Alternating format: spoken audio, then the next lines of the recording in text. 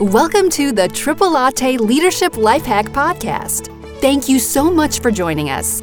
Listen as we explore the timeless attributes that encompass effective leadership. Attributes that will help you supercharge your success at home, work, and play. Are you ready to be the leader we know you can be? Of course you are.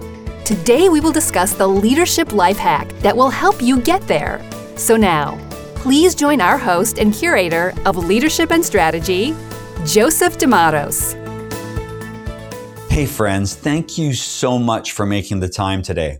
I'm honored that you did. And I am so happy and grateful that last week we were able to share time with Keith and Rebecca Scott. That was a powerful podcast about the overlay of communications, effective communications, and effective leadership. And I'm just thankful for the insights that they shared. And I'm also thankful for all the folks who liked it, viewed it, downloaded it. Oh my God, it was just incredibly well received. So very thankful for that. My time last week with Rebecca and Scott got me to thinking about their messages with regard to effective communication and authenticity, body language, nonverbal communication. And it reminded me of a couple of stories that I wanted to share with everyone today. So let me tell a story. The first begins on June 24th, 1994. It was an extraordinarily historic day. There was an event. It was telecast live around the world. And those of us who were working on the governor's team in Hawaii had been working on this event for a number of months with our colleagues in the State Department and others. It was on June 24th, 1994, that Japan's Emperor Akihito and Empress Michiko were the first sovereigns of Japan to visit the National Cemetery of the Pacific, Punchbowl, Hawaii's version of Arlington. I'll give you a little clue from some of the happenings behind the scenes. The royals, the emperor and the empress, actually had wanted to be the first sovereigns from Japan to visit the Arizona Memorial. And at the time, the Clinton administration didn't believe that the time was right for that in 1994. Ultimately, representatives years later from the Japanese government have been to Pearl Harbor to pay their respects at the Arizona. And I will tell you that on any given day at the Arizona Memorial, they are veterans from Japan and veterans from America who together, often arm in arm, tear with tear, go there to remember that time. But let me tell you about June 24th, 1994. Again, it was important for both the Clinton administration and the Japanese government, and more specifically, the emperor and the empress, to go to Punchbowl, the National Cemetery of the Pacific, to pay their respects to our fallen. And the state visit of the emperor and the empress that year in June of 1994 to Hawaii included many events. I, of course, was a communications professional working directly on the governor's team. And I was so blessed to work with my protocol colleague, Francis Lum, who really was a giant in the area of protocol and a legitimate and genuine and humble hero of the Vietnam War. And so when the emperor came for that state visit in 1994, they were frankly too many events at too many times for Francis Lum to be everywhere at the same time. And it was a historic visit of the emperor and the empress. And so we all worked together behind the scenes. We worked together for a state dinner, on a state dinner. We worked together on the Punchbowl event. We worked together on a centenarian event. You know, when the emperor and the empress visit a place, a town, they go to visit, maybe have some tea or a meal with those Japanese Americans, in the case of a town in the United States, who have reached 100 years of age. It's powerful to watch because they go to pay their respects. These revered leaders of Japan go and they humble themselves to those Japanese Americans who have reached 100 years of age or more. And that reverence, that's what I want to speak about a little bit today with regard to the visit to Punch Bowl on June 24th, 1994. So picture this with me. It's the morning of June 24th, 1994. It's a beautiful, beautiful morning. It's warm. The skies are blue. Those of us that are working in government, state or federal, are early arriving at the National Cemetery of the Pacific at Punch Bowl. The area is protected by the Secret Service, the FBI, the police department. It's a closed area. Gene and the other leaders of Punch Bowl are assembled, and we wait the official motorcade. A few minutes before the motorcade of the emperor, the motorcade of my governor, John Wahe'e, pulls up.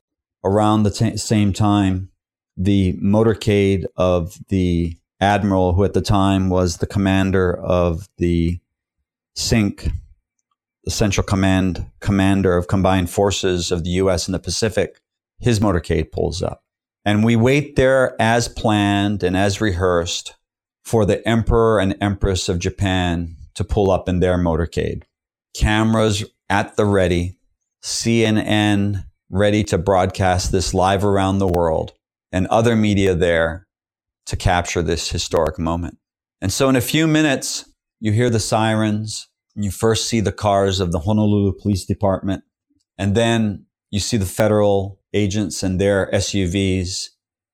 And then finally, you see a limousine with the flags of Japan and the United States on either side of the front of the car. And the car pulls up, and I'm standing there behind my governor, John Wahe'e, and an Army colonel is staffing the four-star admiral representing the U.S. government, standing behind the admiral. And we stand off to the side, representing and staffing our admiral and our governor. And the door is opened, and out comes the Empress of Japan, Michiko. The Empress really exits the car with just tremendous, tremendous grace. And she stands there and waits for the Emperor to exit the car. And as the Emperor is exiting, and I'm maybe 10 or 12 feet away, the Empress is there to revere, to respect, to honor her husband, the Emperor. And I see the Emperor exit the car and the Empress there to show her respect and reverence for the Emperor, her husband. And I saw something on that day that left a lasting impression with regard to communication. Here's what it was. I saw the eye contact between the Emperor and the Empress.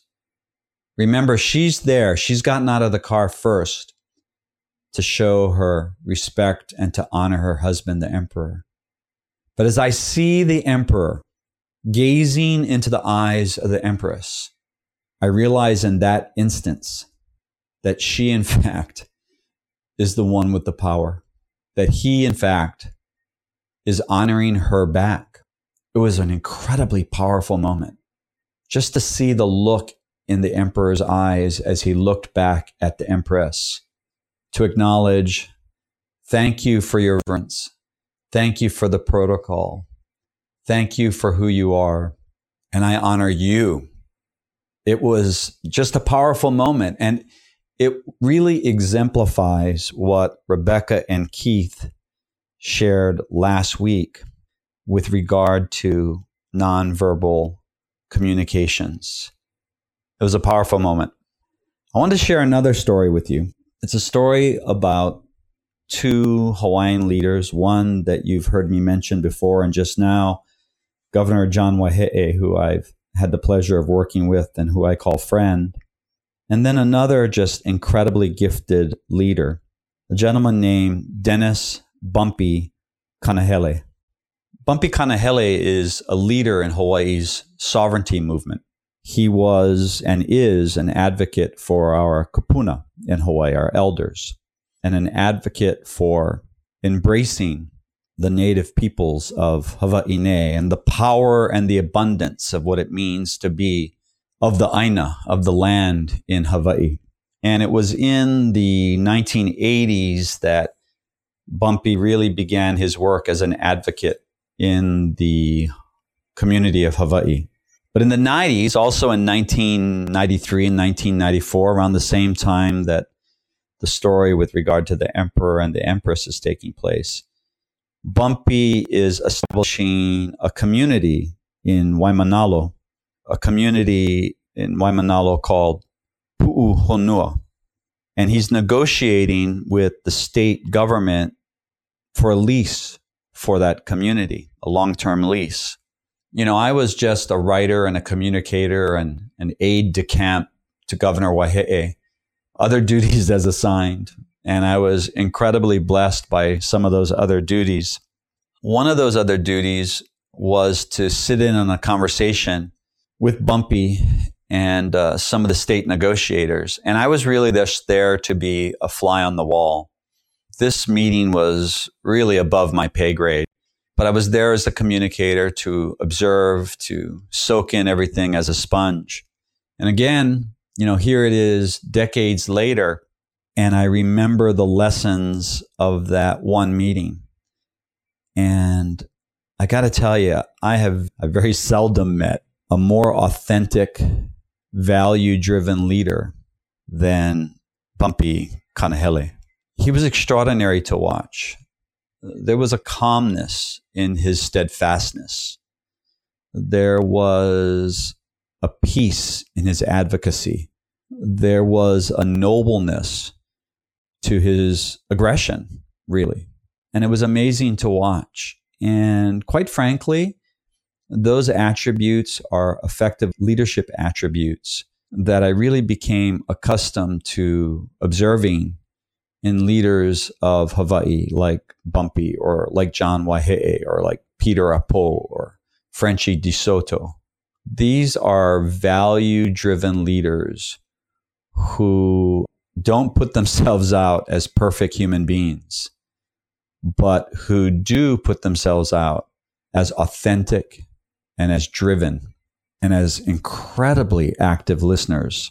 And so I just thought today, in the week following our conversation with Tall Small Productions, that I would use the story and the memory of June 24th, 1994, and getting to observe up close and personal the incredible non-verbal communication of Emperor Akihito and Empress Michiko, and to also be able to tell you a little bit about the authenticity, the value, the active listening that I observed in Bumpy Kanahele. So I hope this follow-up today is helpful to you as you work on your communication skills and becoming a more effective leader this week. And I look forward very much to our next time together. Until then, be well. Thank you so much for listening to the Triple Latte Leadership Life Hack Podcast. If you enjoyed this episode, please let us know by giving us a 5-star rating on iTunes. For more tools on achieving your goals as a leader, please visit Triple Latte Leadership on Facebook. Be sure to like our page so you can stay updated on our offerings. To contact Joe D'Amatos, please send an email to ceo@triplelatteleadership.com. Be well.